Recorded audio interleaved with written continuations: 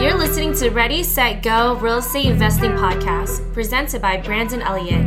This show will be going over all aspects of real estate investing and is intended to educate, motivate, and prepare you to take action on your first or next real estate investment. For more information, please visit BrandonElliottInvestments.com. Thank you for listening and enjoy.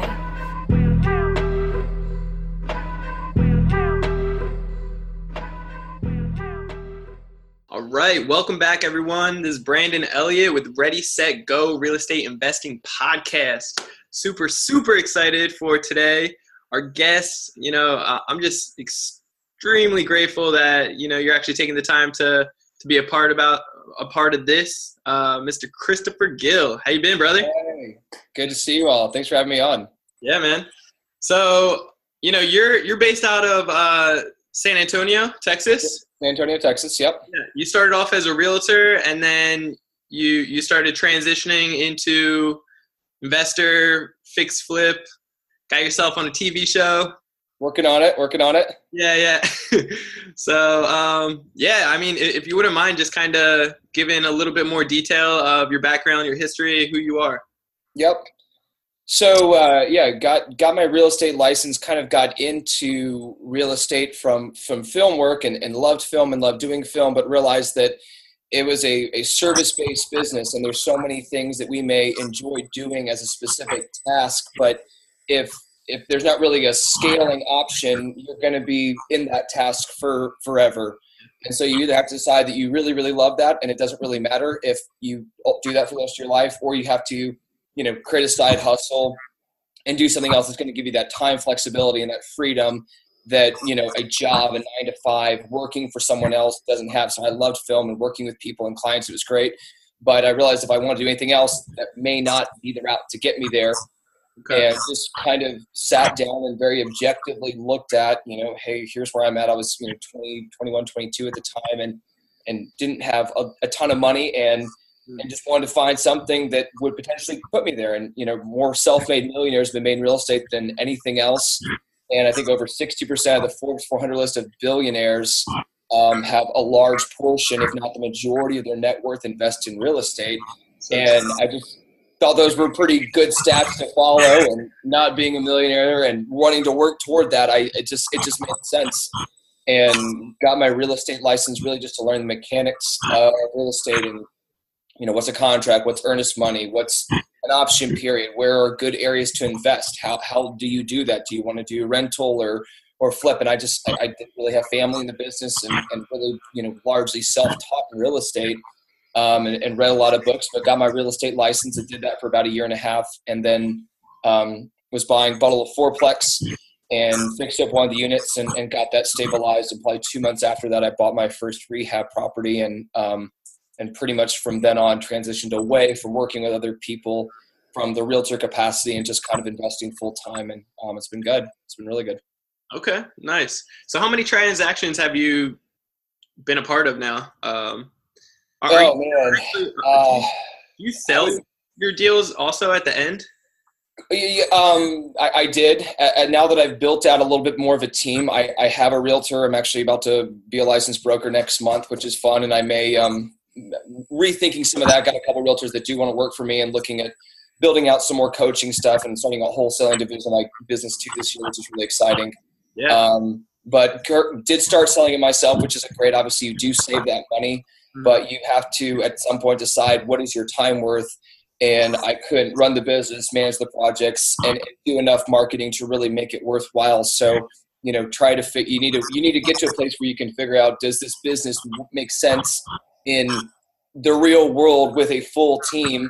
Because if you have limited yourself with any one of those pieces, you have now a scaling issue.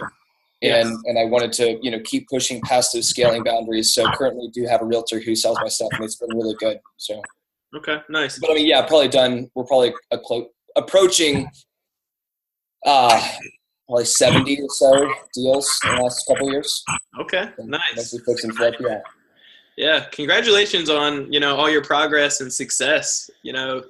It's really awesome watching from a distance to see, the progress that you're getting. It's huge. Thank you. Appreciate it. It's fun. Of course. So let's talk about maybe your first deal. What did that look like? Yeah, so first deal was I kind of was like, okay, I need something that I can spend less time either realtoring for other people, or I was a marketing consultant for a real estate startup company and was helping them with some of their film and video work. And so gotta have money to eat. Cash flow is an important thing. We have bills to pay. So wanted to start with the rental part of it to build that monthly cash flow to either be able to completely scale myself out of doing work for other people or scaling that down. And so did some hunting, but wanted to combine that with something that I feel like there would be some long-term appreciation with. So wanted to figure out something that had good cash flow, but that also had an additional upside. I don't really think investing purely for appreciation is very wise because there's a lot of variables that can, affect that. So make sure the deal works based off cash flow first of all, but if you do have the additional upside, you can take a really good deal to an incredible deal. And that's kind of what this became. It was a fourplex. It was on the market. And my broker at the time, he kind of knew the situation with it. And so I ended up buying it for less than 50% of what it was listed for, which is pretty insane. It doesn't happen like that very often, but it'd been on the market a while, was kind of in a weird area that hadn't really jumped off of the growth that downtown San Antonio has seen over the last couple of years. And was really unique. It was actually half an acre that backed up to the river. We have a river walk you've probably heard of, and this is about a mile and a half south of where the main tourist area is. It's an actual river that keeps on going. And this property backs up to the river down there, and the city was putting millions of dollars into creating hiking trails and walking trails during that whole area. So I knew that, okay, if we can make the cash flow work, half an acre, big piece of property, potentially redevelop it myself. It's large enough that you could redevelop, you could put homes, condos, apartments, something like that. There's an additional, you have an exit strategy. You have an additional higher and best use. Yeah. Maybe just a single fourplex on half an acre. You can just put a lot more units on there. Owned it. So one of the units was not rehabbed at the time. So me had zero construction background, zero construction knowledge, and grabbed some people that knew a little about construction and made them come down and work with me from after I got done working in realtoring. And so got that rented and had that stabilized. It was capped on about $2,400 a month and bought it for $68,000. So really good numbers there. Yeah. And ended up selling it about two and a half years later and made over $100,000 in appreciation. So, really good deal, great cash flow while I had it, and great exit on the end. So yeah, that's huge. You mentioned a couple of things when you mentioned about your broker with having that connection and that lead, I guess, on that deal. It really comes down to your circle of influence, the people that you surround yourself with, and your network is your net worth. So all those, if you didn't know your broker or not necessarily connected with him at the time, then you probably wouldn't have. Yeah, totally. And he had, he understood a lot more about investment in real estate than I did, especially at that time. Yeah. And so, it may have been something that I would have passed over, not necessarily sure why I would have passed over, but there's a high likelihood that I would have, not been like, this is a good deal, been able to see into the depth of the deal. I had some, basic idea of how I was going to evaluate it. But again, this is first deal. This is me doing real estate in it for a year. So just really figuring out, getting my feet wet, and didn't have a background in it. So yeah, I mean, it's huge. And then, just jumping ahead a little bit, that building your team is one of the most critical aspects of having a scalable real estate business. And I started really doing everything myself because I knew, I was like, okay, if I'm licensed, I can save the commissions on the side and I can do that. So that's, a pretty normal first thing that people will think about when they're trying to save money as they start investing. But beginning to build out that team as quickly as possible and having members of the team, having an accountant if you don't have a finance background. I don't know anything about accounting, and that hurt me later on down the road because it was not an emphasis from day one in my business. I was just like, nope, get deals, let's do it, which is, there's a good side to that. Yeah, keep the momentum flowing, but there's some really, really important foundational elements that you have in place. My business would be considerably bigger than it is now if I had, more knowledge and experience at that time and focused on building out the team from, as soon as day one as possible, and start to line up the different people and then figuring out what your core competency is as the team leader, as the owner of the business, what are you going to do? And, and if you have a part of your business that you love, specifically doing a task, again, do it, find enjoyment. It's not all about the dollar, but if you are working to scale, you need to realize that your job as the owner is you're a system creator. You're a machine creator. And if you think about that everything you're doing in your business needs to be creating a scalable machine that you can take yourself out of, plug someone else in, train them to do that. It's a small shift, but it's an absolute pivotal, game-changing shift when you start to think in terms of systems. Yeah. Never making the same mistake twice, and being really, really ruthless about that. Yeah, it's extremely important, and you really need to treat it as a business because it is a business. You can't just jump in. It is good to take action and to get the ball moving, but like you said, you probably would have been a little bit further off if you would have, had the fundamentals, I guess, in place from the start. But I do want to talk a little bit more about team building because that is very crucial to anyone's success and leveraging your way out, like you were saying. But you did kind of, just a few moments ago, you spoke about, getting a deal for all appreciation in comparison to like cash flow, stuff like that. So that kind of hits home for me because when I was looking here in San Diego for the first 2 years before I finally pulled the trigger in Ohio, all the deals that I was looking at, it really came down to, the play of appreciation. Yep. I was planning on renting out some of the rooms, and I probably would have just broke even or maybe got rent for free, which is good. Yep. House hacking or whatever anybody calls it out there. But, you really, I think it's very, very important to have that fine line, that balance of, strong cash flow and appreciation. In Ohio, for me, particularly, I have great cash flow, but appreciation is kind of out of the question. Sure. But it's good that, you brought that up. So if you have the cash flow aspect, if you have that taken care of, again, now you've bought yourself the time freedom. Yeah. And so, that's this foundational thing that you have to have, and making the jump, that I did very quickly to pretty much relying on my rehabs and my flips to fund things. They're bigger chunks of money, but you have to be extremely disciplined as those profits come in to allocate it for, not only, growing your business and buying the next deal and scaling up, but you've got to pay yourself, you've got to pay your team, you've got to pay, your monthly soft business costs that are a very real thing. You have to calculate, you got to think about that.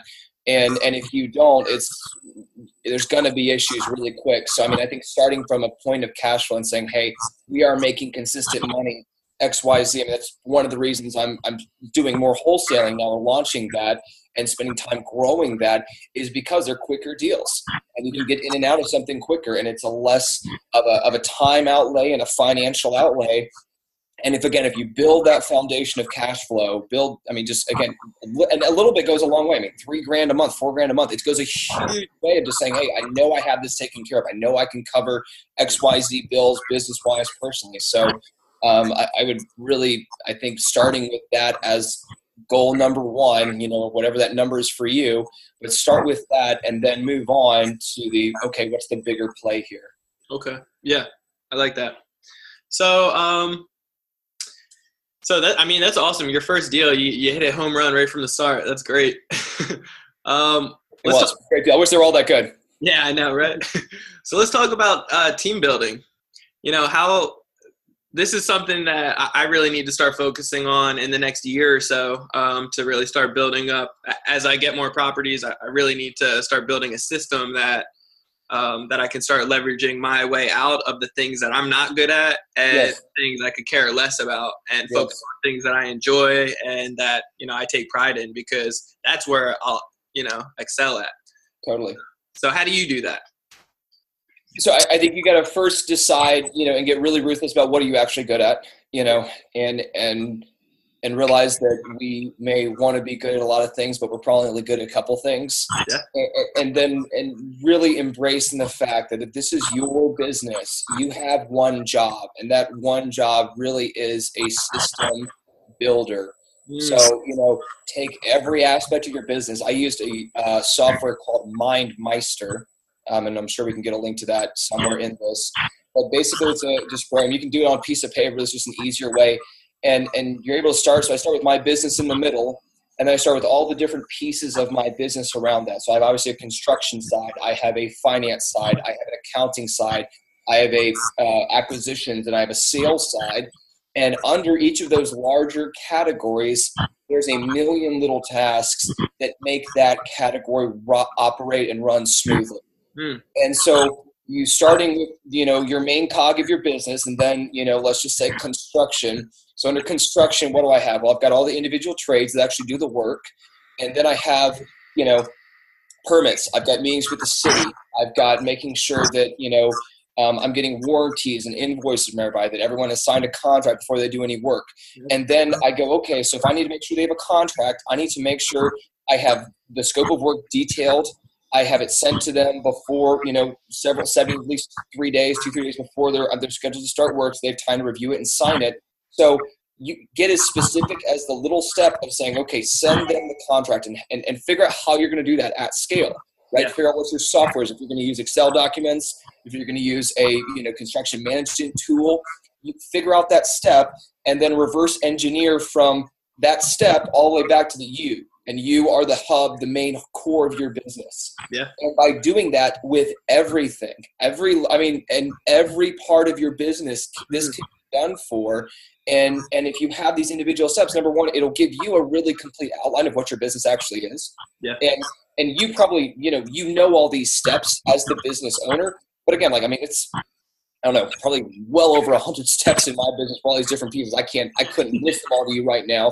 But when I write them down over a several day process, I can detail that out in extreme detail. Yeah. And then you just say, okay, and who's assigned to this? This is my construction manager, and he's assigned with these construction. But then I have some admin tasks that are inside construction. So I assign the admin task inside construction to my virtual assistant or my in-person assistant. And, my chief operating officer, he's in charge of all the operational stuff, but I want to make sure that he's not having to focus on a specific construction-related task because he's, again, trying to think big picture about all the operations of the business. Yeah. Same thing with construction guy, doesn't need to be writing checks to the subs. Yeah. It seems natural. You're out there paying for their work. No. It's a business. Businesses have accounting departments. I have an accounting department. So my sub has to get the work approved, and then my construction manager sends the approval to my accountant, and the check is either mailed, ACH, so they can pick it up in my accountant's office. So, you're building out these processes that now work and allow each person. So now my construction manager is happier because he doesn't have to track down all these people. He's simply concentrating on construction because I want him concentrating on that because his job is quality control, making sure stuff happens on time and on budget. Yeah. My accountant doesn't need to know about any of that. It's not her problem. She doesn't need to know if something's been done or not. She just needs to know if work's been approved, and so draw can be issued. Yeah. So every aspect of your business, get a call here, shut that down. Every aspect of your business, work out the processes. And so then once you have the processes detailed, then you can hire very specifically for that process. And you can, obviously find someone that has overarching qualities that work, they're honest, diligent, etc. But then say, hey, do you know this part of my business? Yeah. And I made several hires early on with people, one of my first pain points was finding someone to manage my construction. I didn't have an expert in construction. I go to construction school. And frankly, I don't care about construction. It's part of my business. It's extremely important. It's pivotal to my success. But I don't care. I don't need to get good at it. Yeah. I don't need to understand it, frankly. I just need to understand it to a process that I can manage it. Okay. And so instead of hiring someone that had a long construction resume and experience with them, I hired people that had done some property management or something else. So they weren't really a good fit for that job, and I wasn't able to articulate the job to them clearly because I hadn't written out that process. Okay.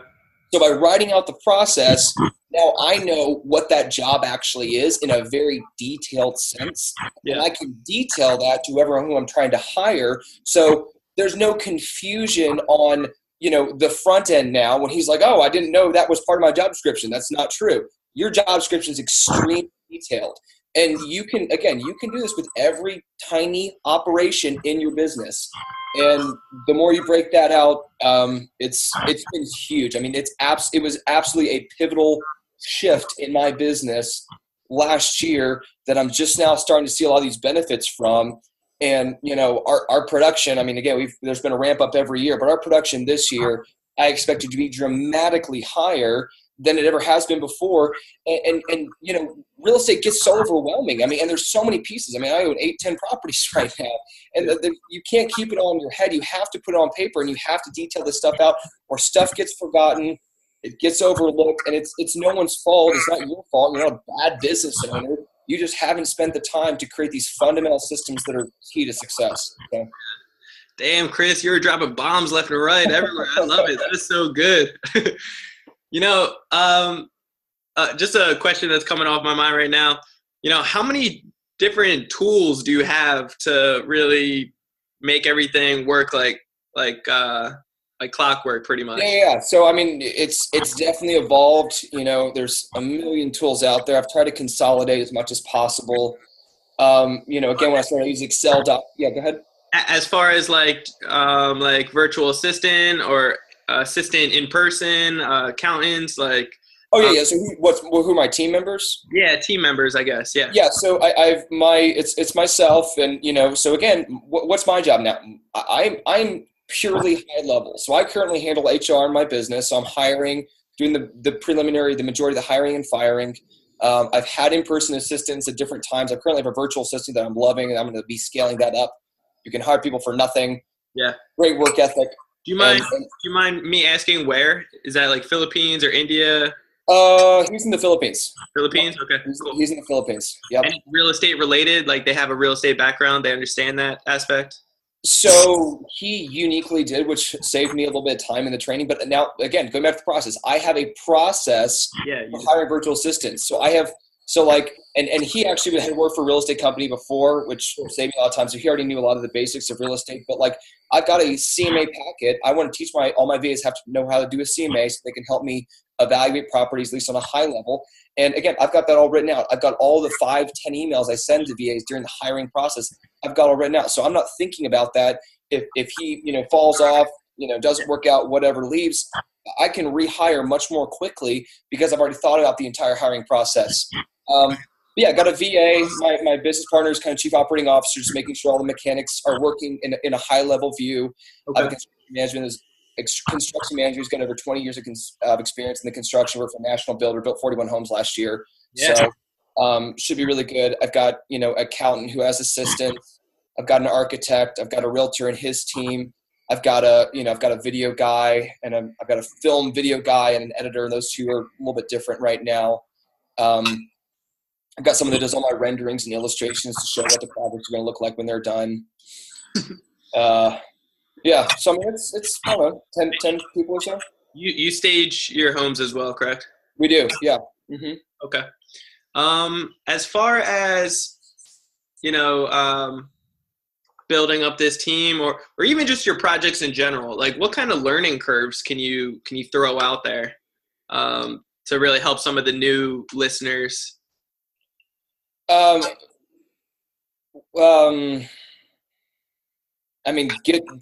think finding people that can, I think you will save yourself learning curves that you may not necessarily need to go down. Like, I don't necessarily need to understand the accounting in detail of my business, right? That's a huge learning curve. I do have a working knowledge of QuickBooks is what I use for my books, but and I understand this stuff, but I haven't gotten really deep into, a lot of these processes because I'm trying to find someone. And if I can't hire someone that's able to work pretty autonomously, freely, autonomously of me, that's a bad hire. If I need to micromanage them, that's a waste of my time. And so I would, again, you need to learn enough to be dangerous, as they say, but, as quickly as possible, you want to find someone who, as an expert as possible, to take over that piece of your business. So again, you can stick to the higher level learning curve, the $10,000 an hour responsibilities, like sitting down and creating these processes and then saying, okay, this process and system is running smoothly. The flipping and construction side of the business is running smoothly. So now we're adding new construction. So now we're adding wholesaling. And then it's your job to figure out, okay, how do you integrate a whole new side of your business? I mean, you're opening a whole new division of your company, if you want to think about it like that. That's something that big companies take years to do. So that's a very high level learning curve that, that's something you are the only person who can know when it's time to scale up, it's time to grow, and to then, work out the specifics of how to do that. So, you got to know your business, you got to know the software, but I don't think if you can't hire and the person you're hiring, again, after you've created that job description, is able to work pretty autonomously of you and can handle that responsibility, it's not a good hire. Not a good fit. Yeah. Okay. So are you doing the process of, hire slow, fire fast? No, definitely. And I think, doing the interviews. I mean, the first couple people I hired, you're like, let's get references and, call the references. And it may seem, and maybe it's just me, but like, I was just like, yeah, send me references. I'm sure they're good, but really drill down. I mean, get that job description really put together and don't feel bad. I mean, you're hiring the person. So like, it's their job to perform that job description. I still have a problem with like feeling like I'm not working and someone else is working, but hey, that's their job. That's their job description. I'm providing an avenue of employment for them. So, you do get to be, you make sure that they're performing and they're doing what they're supposed to be doing. And the more detailed and specific you can get with that, the more, there's no gray, there's no ambiguity. We start with the probationary time period now. You've got 8 to 12 weeks, whatever it is. Here's your probationary pay. Here's the responsibilities, and here are the metrics that you're going to be judged off of. Okay. And if these metrics aren't being hit, we're going to have a problem real fast. And so, I mean, and I set it up in stages now. So it's not like you're hired. It's like, no, you're in a probationary. Like you're on trial here. Yeah. And if this doesn't work, if you don't like working for me, that's fine. But if I don't like working for you, and again, clearly defining those metrics, especially for that first time period, is really, really important. And the more you do that, and the other thing I'm doing is paying people what the market and whatever your market commands. You've got to get to where your business can do that, because if you're constantly asking people for favors, doing, and I would definitely have a bonus structure built in there, because this is a type of sales and their deadlines being hit and properties being sold, or wholesaling deals being sent to investors, whatever it is, there's definitely a commission structure, bonus structure that should be built in there. But, I now pay my people what the market commands. Yeah. So no one's doing me any favors by working for me. Yeah. And that makes the rehiring process, again, that much easier, because you're like, hey, listen, I mean, you're getting what the market commands, then some, hopefully. And so you can say, listen, I mean, so no one's doing any favors. You can rehire much more quickly, and you're going to have a much broader pool of people interested in your position. So, okay. I like that. As far as like contracting work has gone, I've seen a lot of your videos that, the work turns out like amazing. So I'm sure that's a process though. And, is there any learning curves within that aspect, or any problem, like something that was unforeseen that just like smacked you right in the face? Like, wow, that's a big expense. Oh yeah, all the time. And I'm actually just coming, there should be a video out in the next week or so. So check my YouTube or website. Okay. It's basically all about hiring and working with contractors, because that's absolutely a fundamental part of this business that you have to get good at. I mean, again, if I had better contractors and better processes from day one, my company would, again, be way larger than it is today. Yeah. It's absolutely a process. I would say, I mean, it's real fundamental things. And with flipping, obviously, there's a direct ratio between how much you put into the house, how much you have to put in the house to make it workable, sellable at market rate. But then there's your profit, and every dollar you put into the house is a very direct drop in the profit that you make. So, I mean, that's an important distinction. You've got to work through that and figure out how you're going to work with that.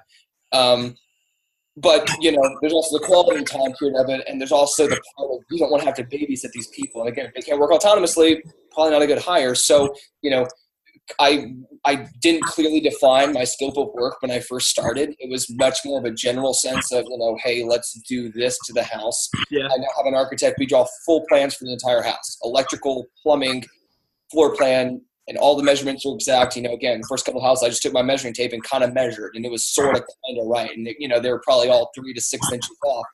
And, especially if you're doing any sort of comprehensive large-scale framing, which a lot of my projects are, just because that's where I make the most. And I have spent a lot of time developing a construction crew that's good and they can do really big projects. So, and that's just a niche that I've kind of, formed. Again, if it's a less comprehensive scope of work, you may not need to get all that done. But if you're moving walls, if you're redoing a kitchen, getting a cabinet schedule, getting the kitchen drawn out.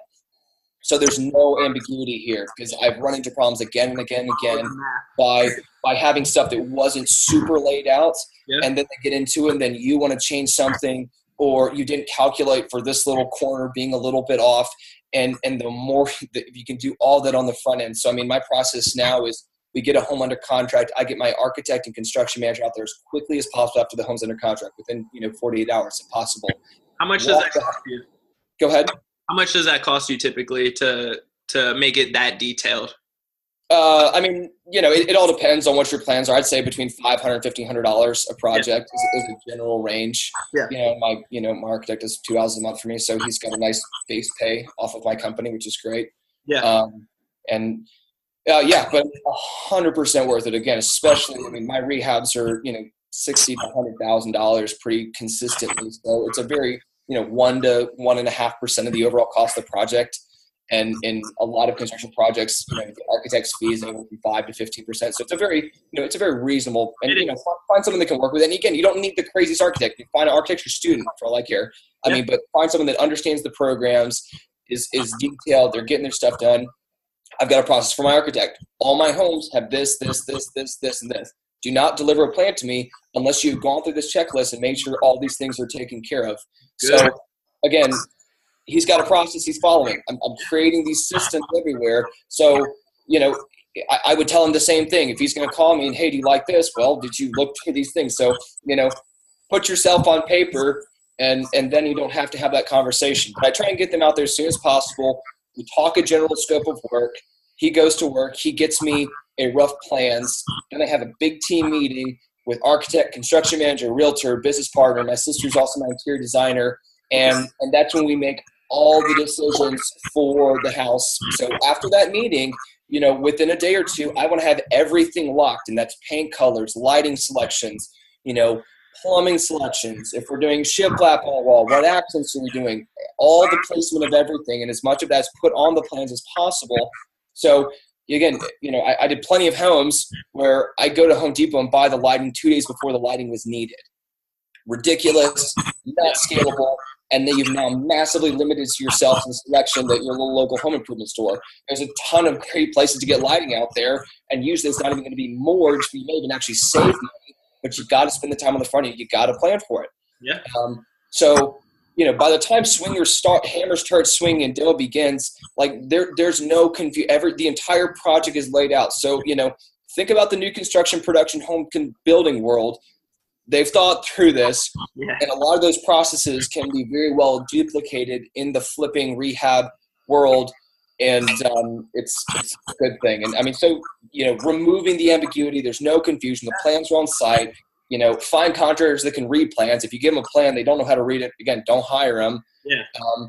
And I've gradually scaled up what I pay people as well. So normally the cheapest option is the cheapest option for reasons. Usually not a good hire. And, again, you're going to limit your scale here. Another thing I know I've done a couple times that is probably a big no-no is when you find a contractor you like, there's a tendency, especially, in the rehabbing world. The rehabbing contractors are your bottom of the barrel contractors, because if they're good, they'd be in a union, or they'd be, working on commercial jobs or in new construction. Remodeling is difficult. It's hard. It's complicated. You're fixing problems before you even get to redo stuff. So there's some intricacies to this that make it a less desirable type of construction. Know that going in. It's the reality of the situation. Yeah. And so you got to work with contractors that are number one in that world. So there's a reason they're in that world. And it doesn't mean you can't find good people. I've got, some great people that I want to be working with, for years now. And I'm finally, I've got people that are working for me for years already, but there's still definitely turnover, but I want the turnover to get less and less and less. But one thing I've done that's, screwed myself is finding someone that does good at one part of the business, and then like, hey, can you frame as well? Do you know somebody that can do this? And their eyes are going to get big, and they're going to see dollar signs, and they're going to say yes, yes, yes. Try and do it all. And I don't think hardly ever found that to work. So finding good individual traits for each of the individual parts of your business is, I would say, a very, very good rule of thumb 90% of the time. I'm not saying you can't find a general contractor or general contracting company that can do the whole project. I've just found it's much more difficult, and you're going to pay more. So when you are worried about those margins, I would say pay a good individual sub more and eliminate the general contractor. Again, I have mine on staff right now. He's on salary, so he handles all the construction of our entire business. But, you will pay a premium to general contractors. And again, if your scope of work is anything like mine, which is pretty freaking big, it's hard for them to keep up, and then they're going to get behind. And they may have been a great contractor for that one thing, but you're going to get ticked off. They're going to get overwhelmed. They're going to walk off the job, or you're going to fire them. So I would say isolating your people to hires that are good at their one thing is a really good rule of thumb. Yeah, that's great advice. I really love, how you're making all these systems.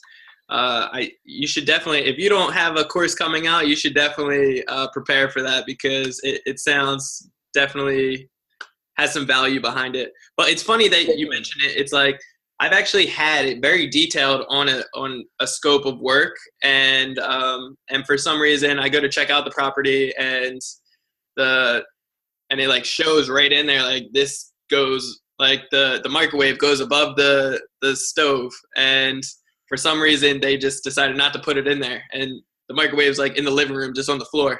They're like, yeah, we decided not to, like. Yep.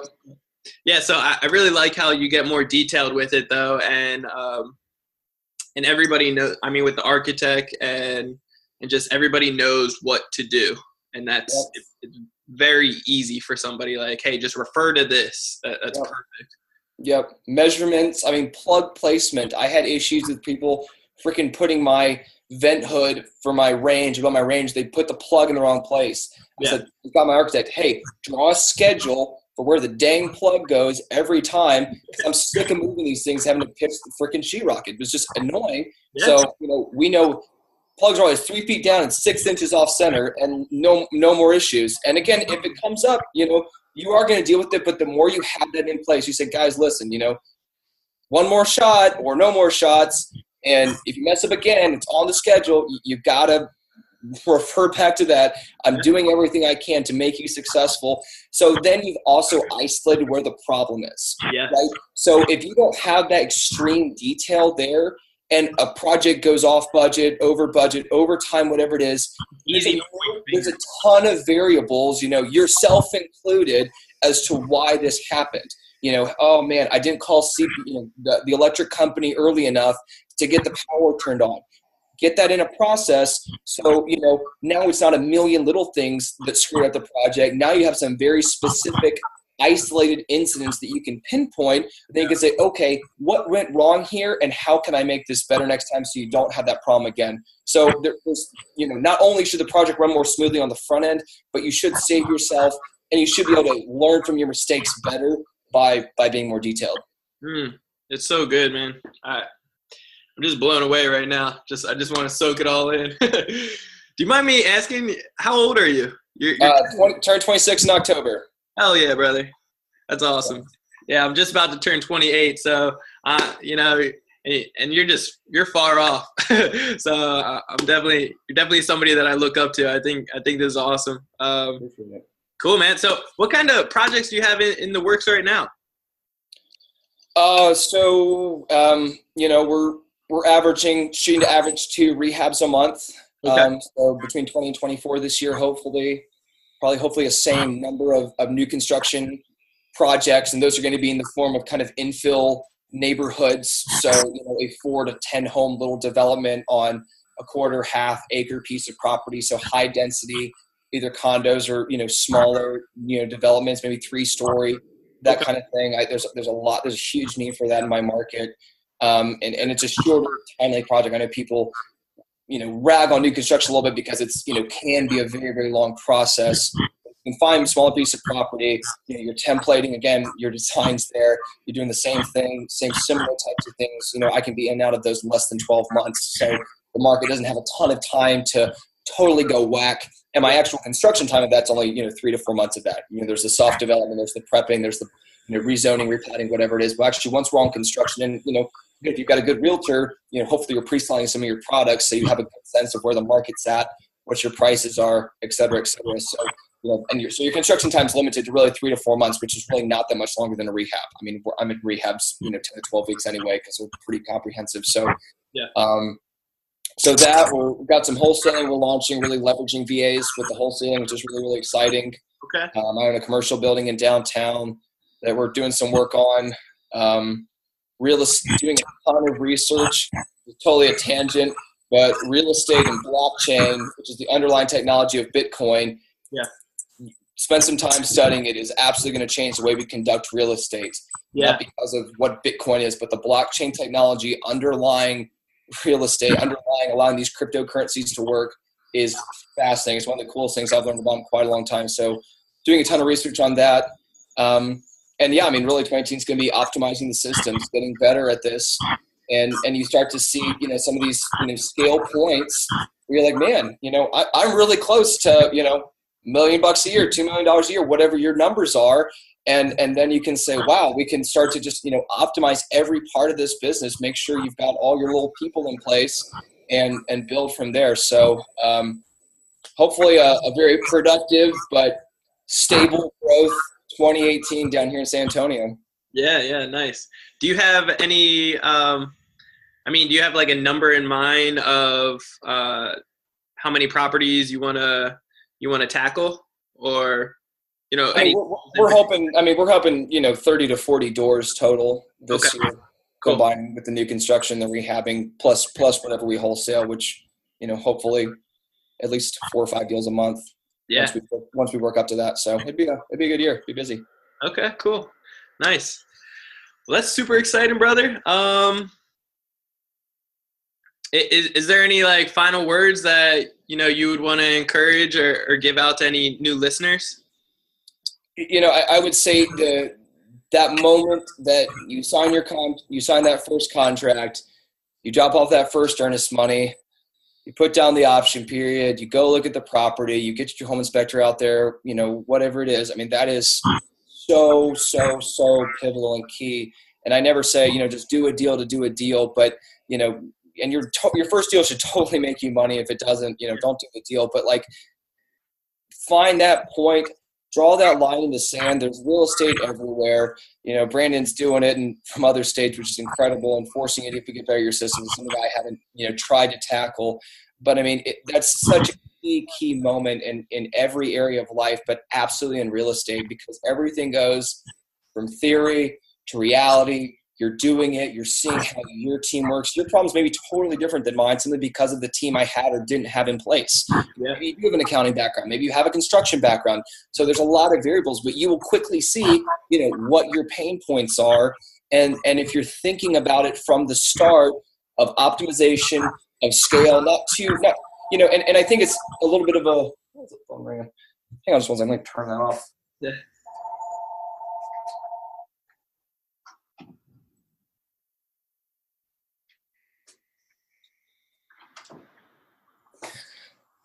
But it all changes from, reality to theory and from theory to reality.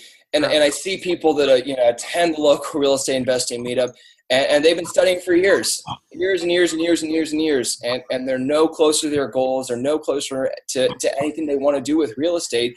And that's a shame. And it doesn't need to be that way. I buy a home in 30 minutes to an hour now. I look at a home and I go home and I wrap a contract and I send them a $5,000 check. I don't even think about it. Literally my pulse doesn't change at all. Yeah. And that's not because I'm like some freaky good investor, but I've just done it a lot of times. Uh-huh. And I have confidence in the systems I've created. I have confidence that I know these areas. And I have confidence that my realtor, sending me good deals. And that's totally attainable. And, I decided to make the shift to doing it full time, not something you need to do, and even less something you need to do if you get really good at the systems, because then, you've either scaled yourself out of it. So you're spending more time, doing your other job, your other business, whatever. Or, for me now, that just gives me the breathing time to start a wholesaling side, to understand blockchain technology in real estate, and maybe I'm going to have one of the first companies, utilizing blockchain in real estate, and that's like the Amazon of the internet world. I mean, it's crazy, the opportunities. So I mean, that just gives me the freedom to not having to work any one of these little systems. I can zoom back. I could take a higher level view, and I wake up earlier than I ever have in my career right now. But it's because, and I work as hard, if not harder, but it's on stuff that, makes me happy. And I'm starting to fulfill some of these goals that I had when I wanted to start doing real estate. And so you've got to pull the trigger. You've got to push past. It's going to be scary. It's going to be, email Brandon. I do coaching calls with people. We'll talk through it. I'll help you talk through the deal. But, get your butt off and go buy a deal. I mean, it changes everything. And you will see that it's not as scary. It's not as hard. And, okay, you lose money. It's the quicker you lost money, again, you get to move on. You get to do it again. And you will get better. Real estate's such an attainable way of investing, such an attainable, not easy, but easy. This is not rocket science. Anyone can do it. Yeah. And it's do a deal. Do a deal. Whatever you need to happen, find someone in your local area, partner with them, give them 50, 60% of the profits, whatever it takes. Get through past that first deal. And then if you don't do it again, you at least have a real benchmark, not just I didn't do it. You have a reason why you decided not to do real estate. No harm, no foul. Move on, do something else. But at least you've done it, and you can look at yourself in the face in the mirror and say you tried to do it, and then you made a decision, not fear kept you from doing it. Yeah. Yeah. I mean, it really comes down, you got to take action. And action is something that, unfortunately, there's a lot of fear in people, either from not being educated properly or whatever it might be. The what if, this or this or this happens, that holds people back. But you got to get over that and really just take the action to be able to figure out what's going to happen. Yep. So I love how you put it. Also, really quick, I kind of want to just go back and if you wouldn't mind explaining, how you actually come up with your offer price. You said that, within 30 minutes of hearing about a deal, you can submit an offer really quick. So for any newbie out there that doesn't know how to run the numbers, if you could just give like a quick overview process of what you do. Yeah, so I mean, when I'm actually writing up the offer, I've always visited the house, and at this point I haven't turned over that, but I've got a process for that. So I mean, part of definitely this year is I want to have a buyer who's buying my homes for me, who's got my process and who's doing that for me. I think again, I'm willing to take, even if they may not pay exactly what I wanted for the deal, within a 10%, 15% margin of error.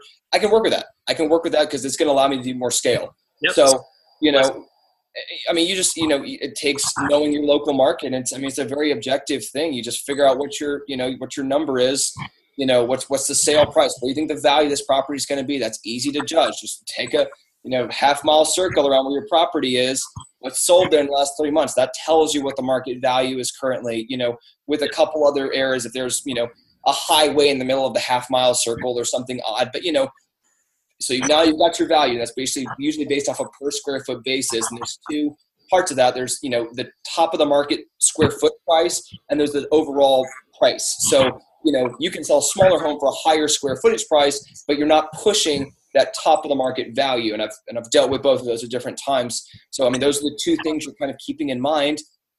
Looking at the square footage, is the square footage, again, does that fall within what's common? I'm not trying to reinvent any wheels here with my real estate investing. This is not where I'm doing my crazy risky investing or trying to do something. I'm doing a standard. I'm just creating. It's, I do the same sort of thing. I do 3-2s all day long. 90% of my homes, 3-bedroom, 2-bath.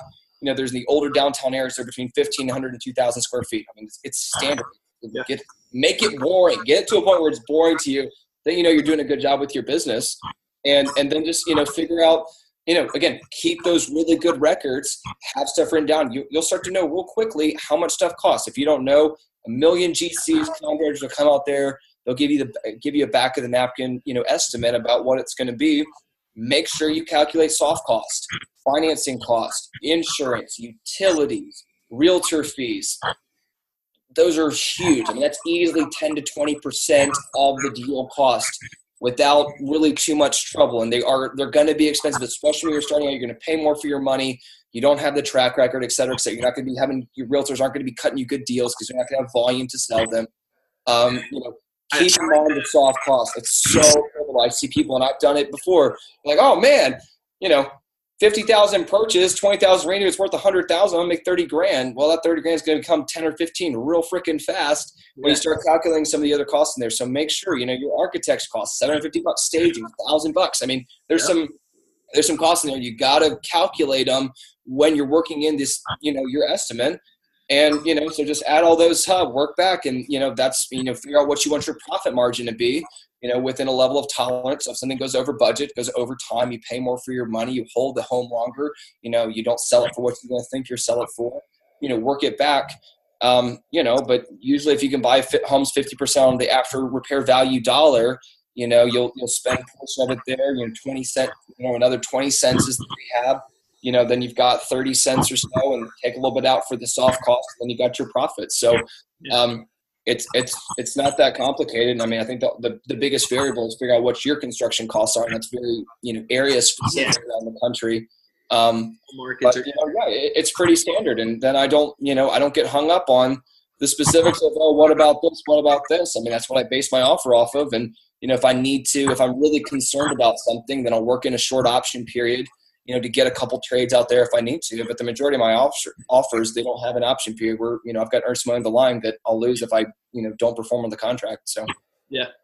And something that I do want to stress out to newbies out there, or anybody that is getting started, to definitely be conservative, but at the same time, overestimate the time that it's going to take you on your projects, because I hear it too many times over and over that everybody, even when they're on it, a lot of projects run over.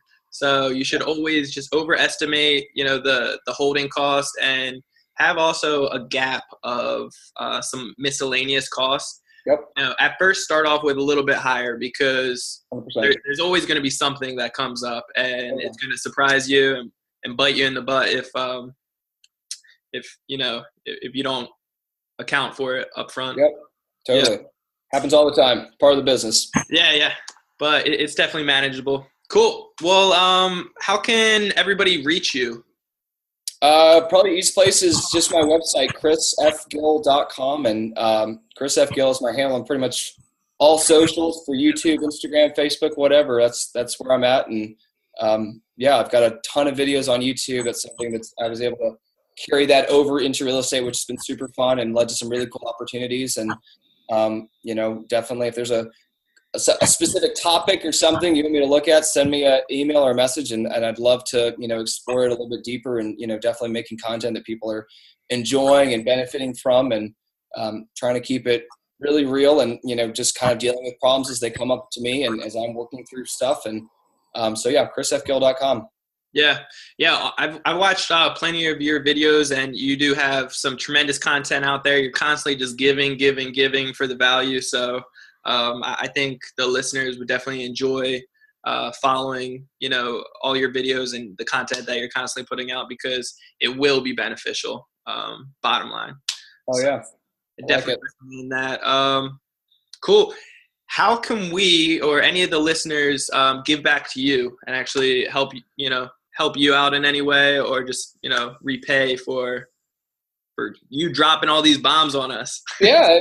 I'd love reaching more people, and the larger, the more people who have been benefited by something. That always helps me. You never know what kind of opportunities that's going to have. Had some crazy random connections that have led to some really neat things. So you've got friends getting into the biz or thinking about real estate, would love to, send them over and check out some of the videos, and just keep growing that. If I have a pretty consistent growing stable of private investors, and if you decide that, real estate investing is amazing, but don't have the time, energy, whatever, don't live, eat, breathe, sleep this like some of us do, then I've got a great investment plan, and work with private investors all the time. So I have a list that gets all my deals, and people invest with me. So that's always a lot of fun. I love building that as well. Oh yeah.